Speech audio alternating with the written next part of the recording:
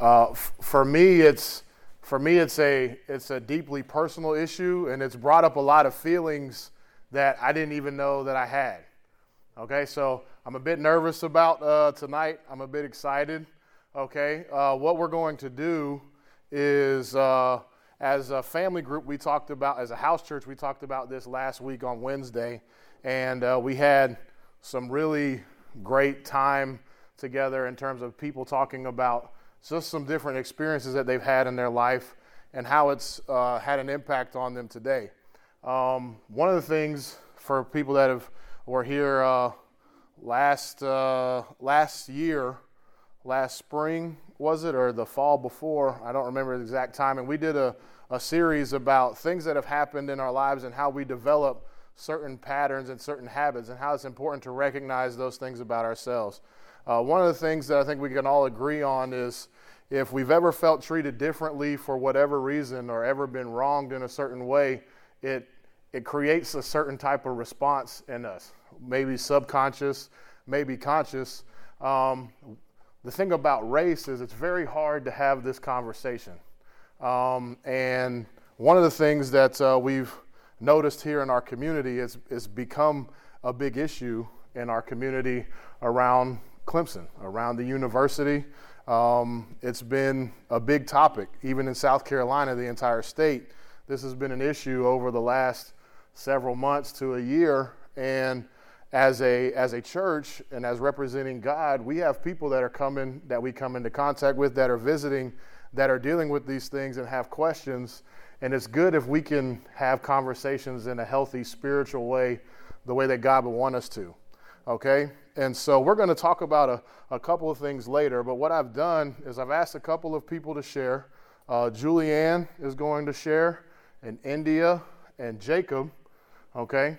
And what I want you guys to do is, I encourage you guys to do is just to listen, as Keith said, but to really listen with your heart. Okay? Engage your heart into what your brothers and sisters have to say, your sisters and your brother, I should say, have to say, and what they're going to share. And what is not happening is we're not trying to have a time of people airing grievances or complaints. That's not what this is about. What it is a time for us to listen and to hear and to hopefully be able to see that people that we are close to and next to every day, that we are in the race with, that we are on the path following God with, that there are things that are happening in their lives that have an impact on, what they do and what they say, and things that we can help each other be able to handle spiritually. But if we put walls up, it can be real stumbling blocks and hindrances and obstacles, like we've been talking about from Hebrews chapter 12 for growth. And as we continue to grow to maturity, this is one of the areas that we're going to have to be able to handle more and more, as well as the other ones. So we'll do that first. Julianne, if you can go ahead and come on up. Just take the time just to listen and to hear. And when they are done, I'm going to come back up and close us out with some things.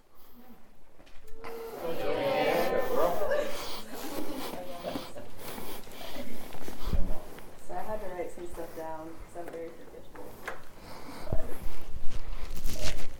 So first, this is like an extremely uncommon thing for me to talk about because I've just never really been able to form a solid answer or solution or opinion on this because of life experiences. So most of the time I typically just don't talk about it and just try to go through life and not really think about it as much as I can. But first I'm just going to start with how I was raised. And I was raised with two different race parents. So I grew up thinking there was nothing wrong with being different colors or people of different colors associating with the other race. And then I went to school and I learned that wasn't the most common thing ever. And people, when they found out I had one parent that was black and one that was white, they were like, "What? That's not allowed. You can't have that." And I'm just like, "But I do."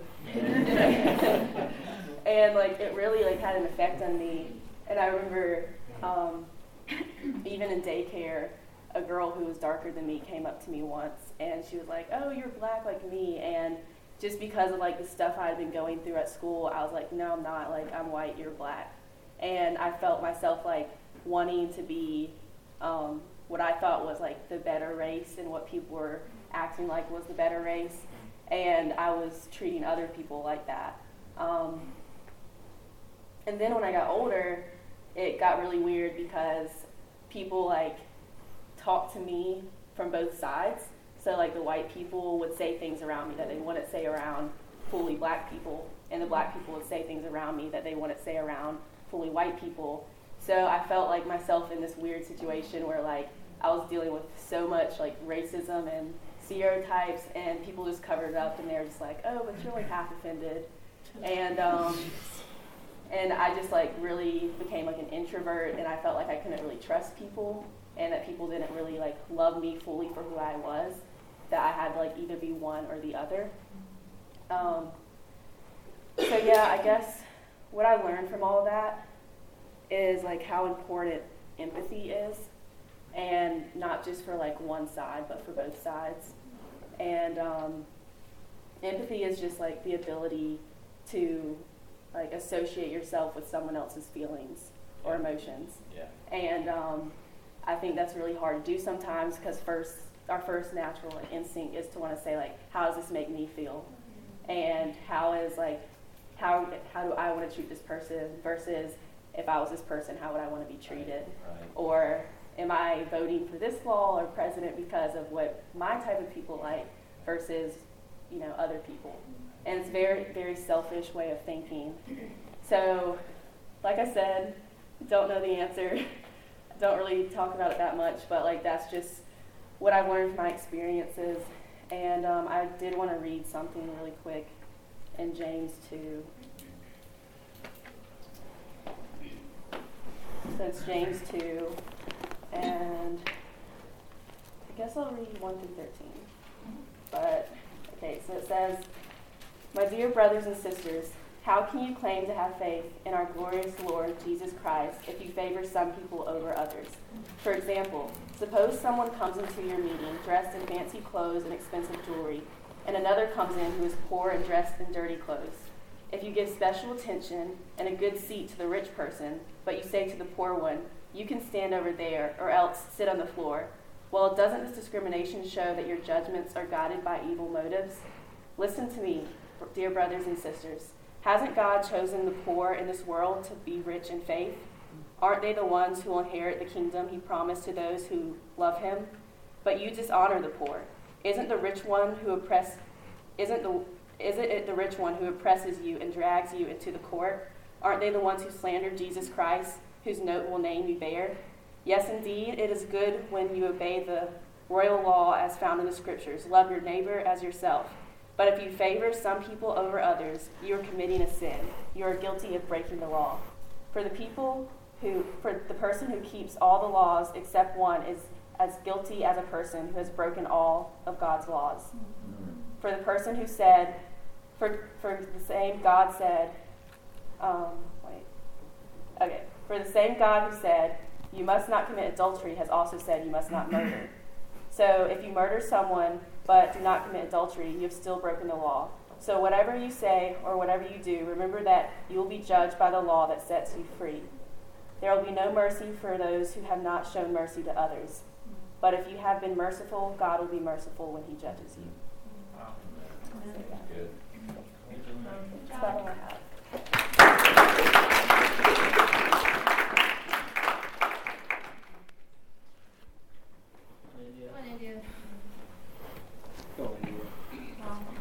I don't have any wonderful scriptures.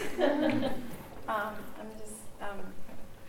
have a kind of one of the things that came to mind when I was thinking about just my journey with race in general is that, I'm an alien, and I've always been an alien. And I'm sure to some extent we feel those things when we become a Christian and we get placed in the world, how outside of things we are. But that's kind of always the role that I've had. I was born in 1972. Desegregation was in its infancy.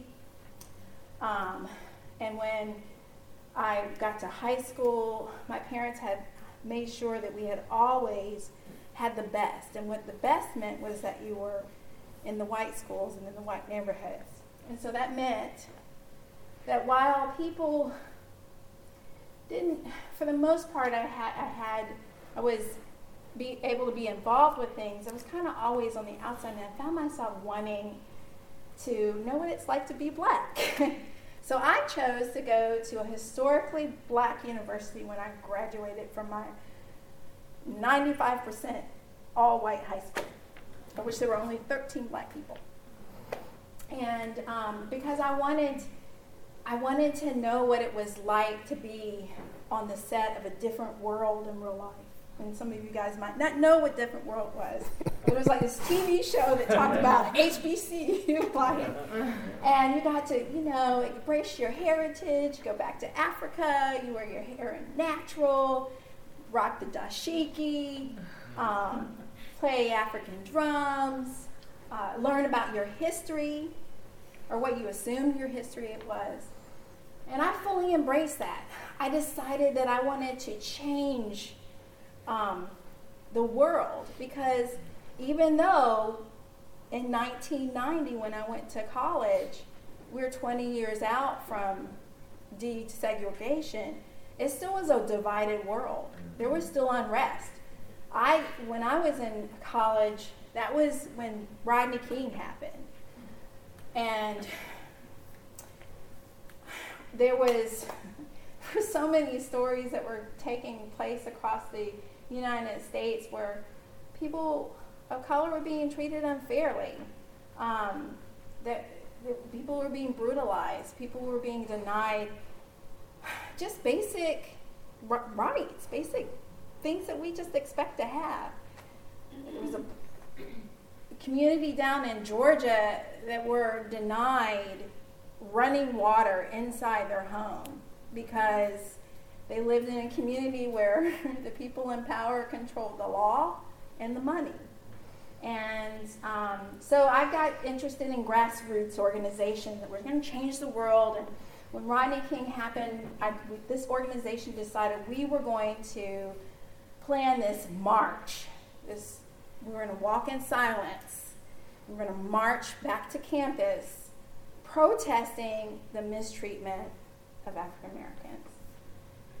And we were almost at campus, and my organization was already in the middle of the quad, and we were preparing our speech. We had the support of the NAACP and SLIC and not SLIC, but SCC, the Southern Christian leaders. The Nation of Islam provided our security to make sure things were unruly. And the governor, because there had been so much unrest across the nation, so many riots that had taken place, got skittish and decided to call in the National Guard.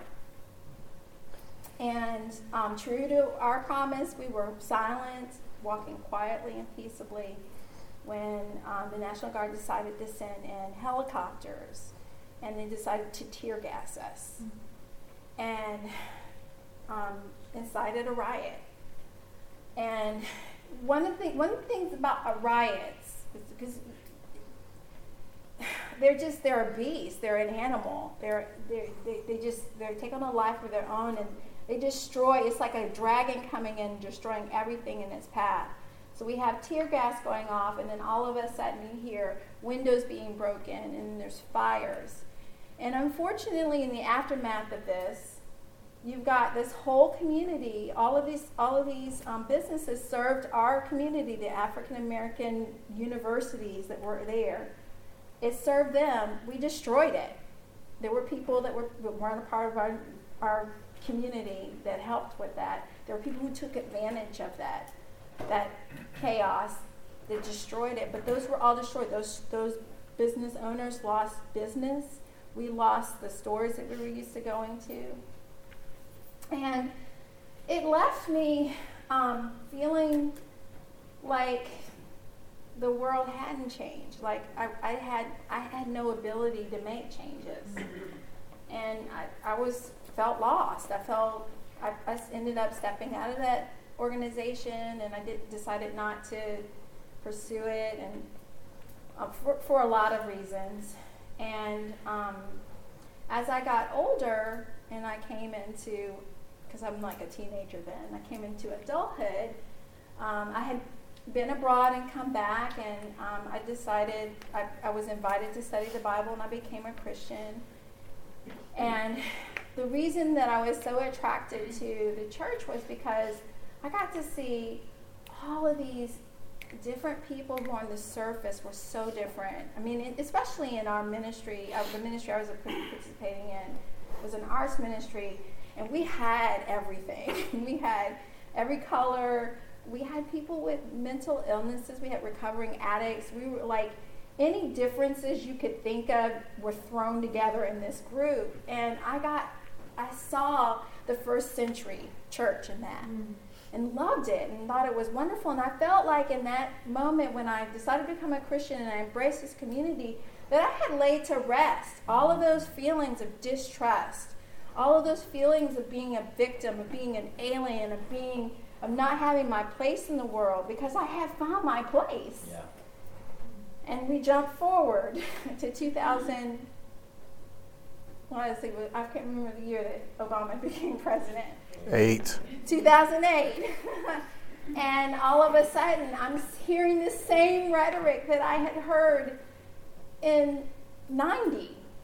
You know, the hatred, just, I can understand you not agreeing with a political figure, but just some of the below the belt hatred that was spoken about this man, it was scary. It scared me.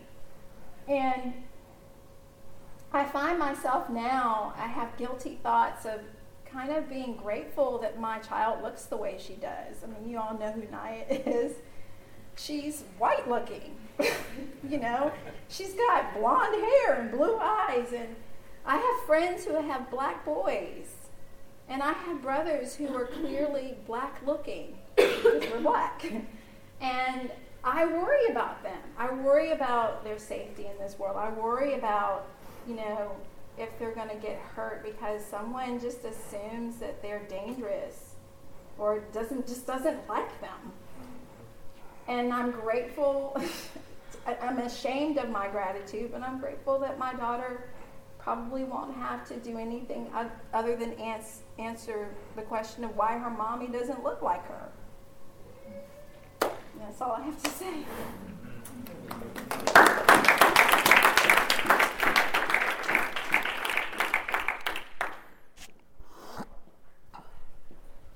So I'm talking from a very different perspective of not really feeling any of the weight of this stuff until recently.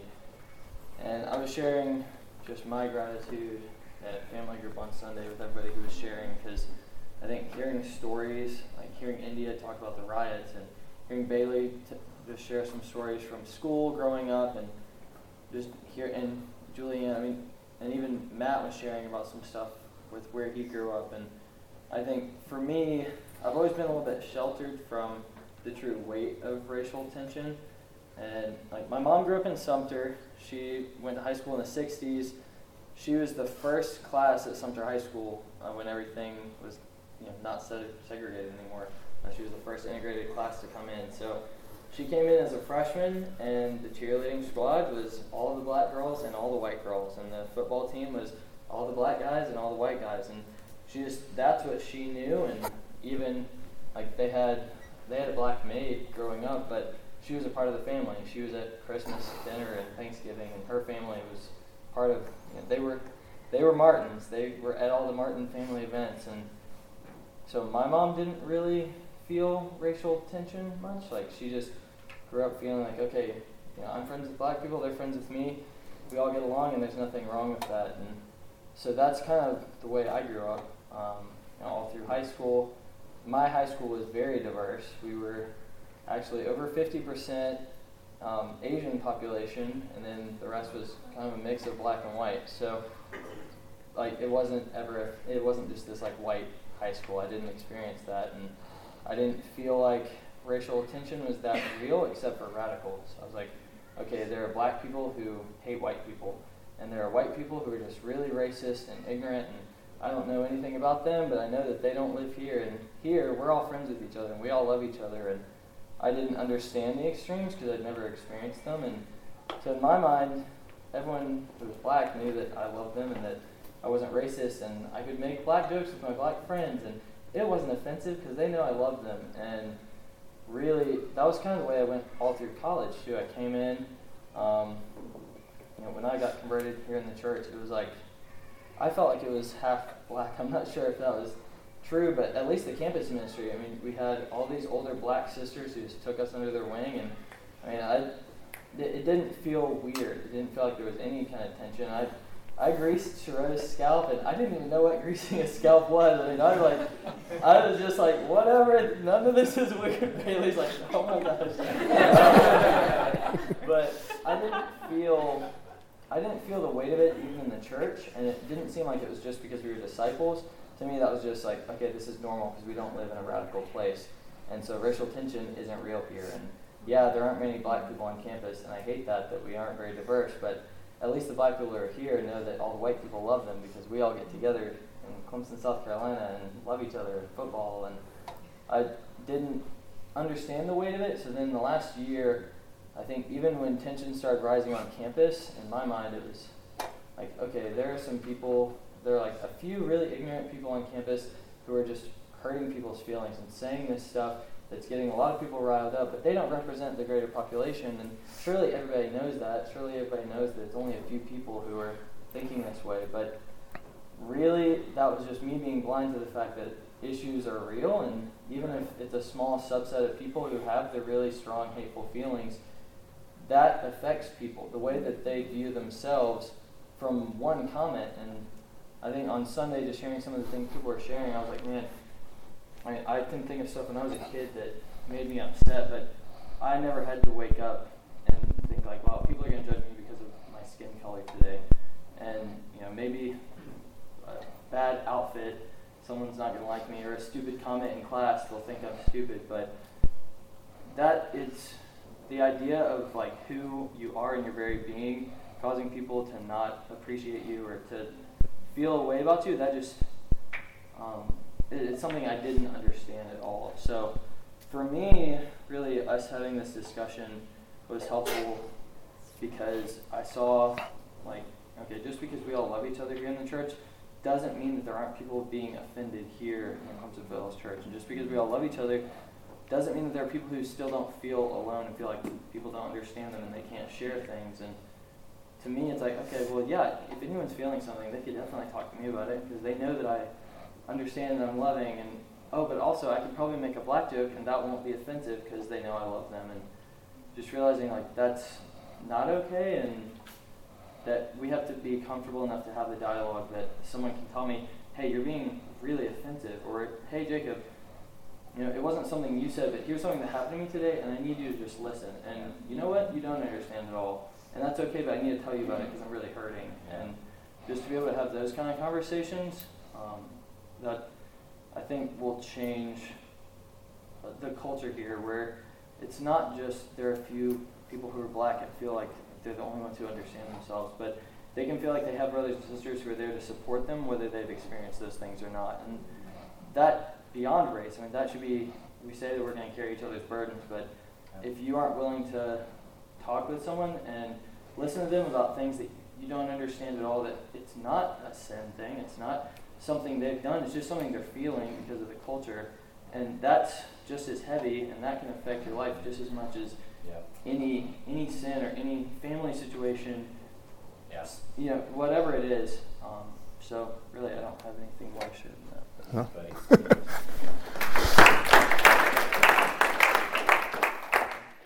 So it's not easy for people to get up here and share some of those things, and it's okay if you may feel a little uncomfortable.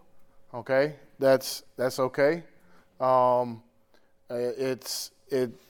What I want you guys to hear is that there are things way under the surface that are going on with your brothers and sisters and people that are coming into the church that at some point we have to be able to have a discussion about in a healthy and spiritual way.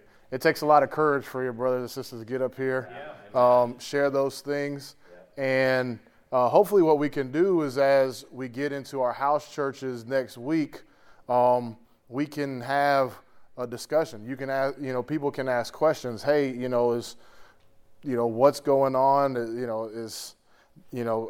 How do I do this, or, is this okay? We won't have all the answers, but if we can start having healthy conversations, I think it's going to help. Again, we said we're not going to have all the answers, okay? But you heard some different stories from different people here, and there are events going on around campus and in our community that bring up questions. Is it okay to go to a sit-in to stand up for what is right? And there's nothing wrong with standing up for something that is right. Okay, the Bible calls us to be set apart from the world, but you have to do that with wisdom. Okay, like India shared, she was in a place that was intended to be peaceful and nothing was going to go wrong. It turned into a riot. You have to be careful. Okay, and you don't necessarily have to feel the same way that somebody else does. You don't need to feel guilty if you don't want to go and do that. Okay, the person who's involved in that doesn't need to make your brother who is not there with you feel guilty for not doing that. Okay, we have to be able to empathize, like Julianne said, with one another. I have a couple of video clips. There are two things that I kind of want to talk about, and I want to read some scriptures about as we close. I need some volunteers to read some scriptures. I have 5. Ben, can you get 2 Corinthians 5, 16 to 17? Abby, Galatians 3:28. Brent, Matthew 9, 36 through 38.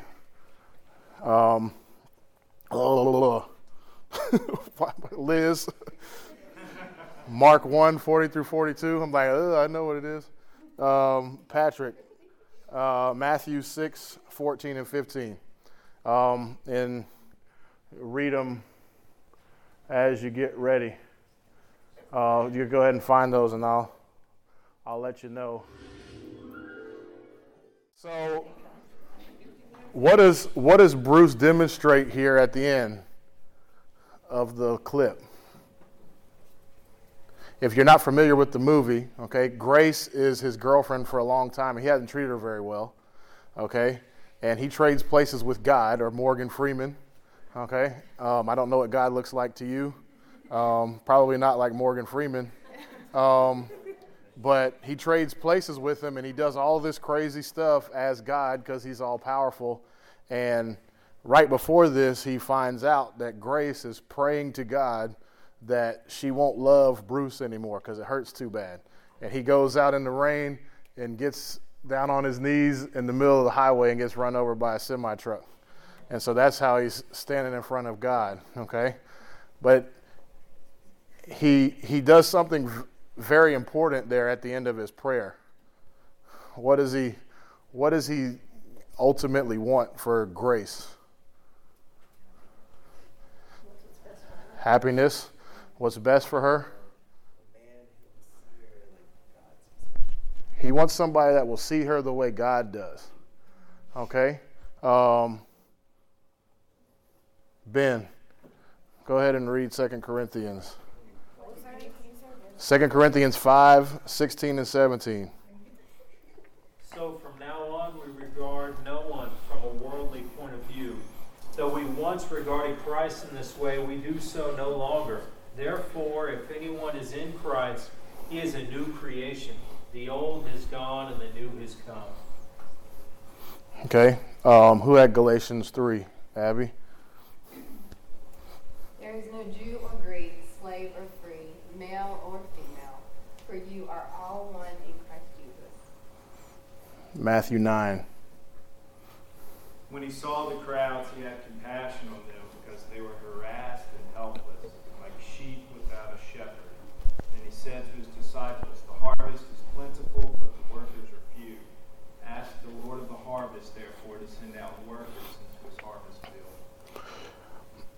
what I get from these scriptures is that God sees people in a certain way. Okay? A new creation. Anyone who is in Christ is a new creation. And we regard no one from a worldly point of view. Okay? A worldly point of view is to see what's right in front of you. Okay? Michelin does this training, diversity training, and they give it to you one time in the hopes that that's enough. And then, but if you get in trouble saying some stuff around work that you shouldn't, they make you go take it again. But they have this iceberg, and I don't know how many of you guys have seen the iceberg of personality, but you have these things above the water that you can see: race, hair color, stature, all right? But underneath the iceberg, which is much larger, there's all kind of other things, okay? And what's really going on under the surface is much different. But anyone who is in Christ is a new creation, okay? One of the challenges that I have sometimes is, really even seeing the new creation, okay? Sometimes, especially when I was younger, you see somebody, and this is, something that Crystal and I go through because we know each other before we were disciples, and I have to, I realized early on that I had to pray to be able to see people the way God does, both in the church and outside of the church, and the Galatians, and Keith already said it, when we are in Christ, we are all one in Christ Jesus, okay? We're all brothers and sisters. We are all family. My parents adopted 3 kids, and those are my brothers and sisters. Unfortunately, my older brother passed away this year. Friday would have been his 36th birthday, okay? But that's my family, okay? It doesn't matter if they were born of my parents or not, and that's what we get. You hear from the stories that in the church, everybody has, there's been something that, drew them here. They felt that this was a place where they could come and be comfortable. And if we can't have this conversation, we're missing something, okay? The last one, as we're going out and we're going to our class, we're going to our job, Jesus says, the harvest is ripe and it's plentiful, but we need more workers. And I was thinking about this, and, I was thinking, God has a plan, and each one of us, and Keith has talked about this, about how we each have a ministry. We each have a mission wherever we are. God has the worker there that he wants. Some of us just aren't prepared, and we don't have the right tools in order to bring in the harvest, or we miss the opportunity.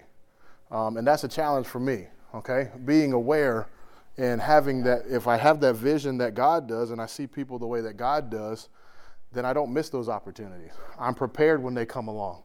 But if I'm thinking about myself, if I don't have the eyes that God has, I miss those opportunities. And God doesn't want to see that, okay? I think it's important that we can cultivate this idea of, not this idea, but the biblical standard that God has set forth, that he wants us to see everybody the way that he does. And if we can develop those eyes, it's something that is very powerful. I got one more clip here. This one's a bit longer, so bear with me.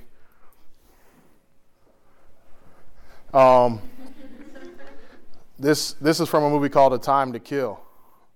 Okay, it's a bit heavier of a clip, all right? I hate movies that have to deal with racial tension. I don't like watching them. It makes me real uncomfortable, okay?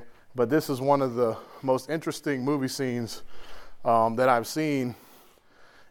If you don't know the story, okay, Matthew McConaughey plays a lawyer in Mississippi, and this movie came out about 25 years ago, okay, so it's not that old, all right? And It's still on the new movie. yes.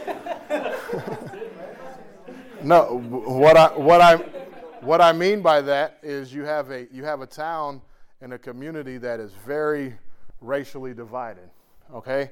And what happens is 2 white guys kidnap this really young, elementary age school black girl. They abuse her and they try to kill her, okay? And they get off on the trial, okay? There's all the evidence. Everybody knew they did it. They get off. Samuel L. Jackson plays the little girl's dad, and he shoots these guys when they get acquitted, okay? And so he's on trial now for their murder, all right? And these are the closing statements. And Matthew McConaughey had this idea of what he wanted to do, and he's going to talk about it here. But right before this scene, the day before, he's talking to his mentor about what he can do, what he can say, and the advice that he's given, and I might be misremembering the movie, but I remember the advice was that he needed to put himself in the position of his client, okay? And I want you to think about that as you hear him talk. So that's a bit heavy, but what he's done is he's put himself in this father's position, and he's created the ability for other people to empathize with how another person feels, okay? And what is really interesting about this one is he's telling this story, and all of the jury is white, okay? They're all white people, all right? And they're hearing this story, and all they can picture is a young black girl, okay? And sometimes our perceptions are shaped by the media and what we see, okay? All terrorists are, Middle Eastern, okay? They got brown skin, they dress a certain way, they talk a certain way, they look a certain way. And that can start to affect you, okay? I've been traveling internationally lately, taking a lot of public transportation in the middle of some multiple terrorist attacks while I was over in Europe, okay? Seeing somebody get on a train and being scared for my life, unfairly judging somebody just because of the way that they look. And I've grown up on the other end of that, and I know how wrong that is, okay? And I have to pray, God, please let me see people the way that you do, okay? Let me empathize with people the way that you do, okay? It's very important that we don't let that impact us. Who had Mark chapter 1? Liz. 40 through 42. A man with leprosy came to him and begged him on his knees, "If you are willing, can you make me clean? Or you can make me clean." Jesus was indignant. He reached out his hand and touched the man. "I am willing," he said. "Be clean." Immediately the leprosy left him and he was cleansed. Matthew 6:14 and 15. Or if you forgive men when they sin against you, your heavenly Father will also forgive you. But if you do not forgive men their sins, your Father will not forgive yours. Okay, in the Mark chapter 1 scripture, okay, the NIV says compassion. Jesus had compassion on him. That one said indignant. But this is a man with leprosy. Nobody touches a man with leprosy. They're sent outside the town. They're alone. Jesus didn't have to touch this guy to heal him, okay?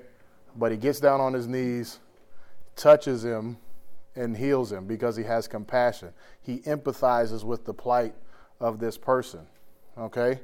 That's the example that we have to follow. And that's for any type of wrong, okay? We're talking about race here just because it's important, and it's not black and white, okay? There are so many different races and things that go on in our town that we can do in our world that people are treated unfairly for, okay? Whether you're, short or tall, okay, big or skinny, it's all over the place, okay? These outward appearances, and we have to be able to imitate Jesus' example here and empathize with one another, okay? Going out and being able to have these conversations with each other, because what happens is, and people are turning to social media to express their opinions and throw these things out there, okay? And it's not healthy, all right? Nobody can gain context from something you type on Facebook, okay? You may be saying something that may be completely valid, but you have no idea that what you just said means something very different to your brother or sister who you are in church with every day because of something that they have experienced in their life, okay? we have to be able to treat each other the way that Jesus would and view people the way that God asks us to view people. The last scripture is what I wanted to close with. Above all of these things is forgiveness. Okay? And in that scripture, it is clear that we have to be able to forgive. Whether we have been wronged for any reason whatsoever, we have to be able to forgive. And it is a command. It's not an option. God says if we cannot forgive people when they wrong us, he will not forgive us. And we can't be saved without the forgiveness of sins. Okay? At some point, we have to be able to forgive, and it's not for somebody who did us wrong. It's for our own hearts. Yeah. Okay? I have a very similar story to Julianne, except I have mixed parents. You guys have met them. Okay? And I have a grandfather who just passed away a couple months ago that I've never met in my life because he didn't approve of my dad being a different color than my mom. Okay? Didn't send my mom a birthday card for 20 years because of her marriage to my father until her mom died. And I remember coming home and seeing my mom crying in the dining room. And I'm like, Mom, what's going on? She's like, this is the first birthday card I got from my dad since before you were born. And I just remember the pain and everything that she had. And she's been able to reconcile with her grandfather, okay? But that in and of itself was 20 years ago. And I hadn't had a phone call, a letter, nothing. Never met him before, not at all. And he passed away, and I have 4 cousins on my mom's side of the family. And I wasn't there because I was out of the country, but my brother was there. He was a pallbearer, and I was asking him about it afterwards, and he was like, it was really weird because our cousins were crying and they were emotional, and grandfather had passed. They had personal relationships with him that we didn't get to have. And so he was like, it was weird because I didn't know how to feel. And one of the things that I've been, looking at in myself is, I still have a lot of resentment for the fact that, that whole situation. I've got a part of my family that has relationships with each other and has gotten to spend time with each other just because of the color of their skin that I haven't been able to do. And it's not right for me to hold a grudge and be bitter or any of those types of things. I have to be able to forgive. And I have to be able to forgive, one, for myself, but because God said so. And the Bible says so.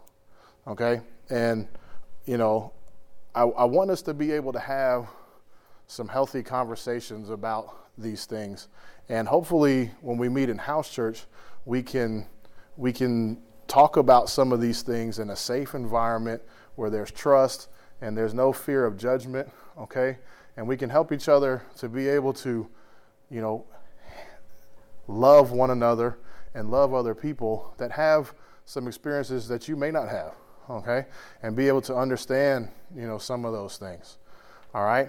And help each other to be able to grow closer together and to mature as we do this. This is not easy stuff, guys, okay? And the Bible doesn't have clear-cut answers for everything, but Jesus gives us an example of how we are to deal with everybody. And I think if we can imitate Jesus' example here and be able to be willing to get down and touch those that are hurting and to reach out to one another with the eyes of God, okay, then we can be able to help each other through some of these things that are happening, okay? So hopefully that is, encouraging for you guys, and we will talk about these things some more, but we've got some even bigger things to talk about, but this is an opportunity for us to be able to talk about some things maybe we hadn't talked about before and do it in a productive way. So that's what I've got, and thank you, guys.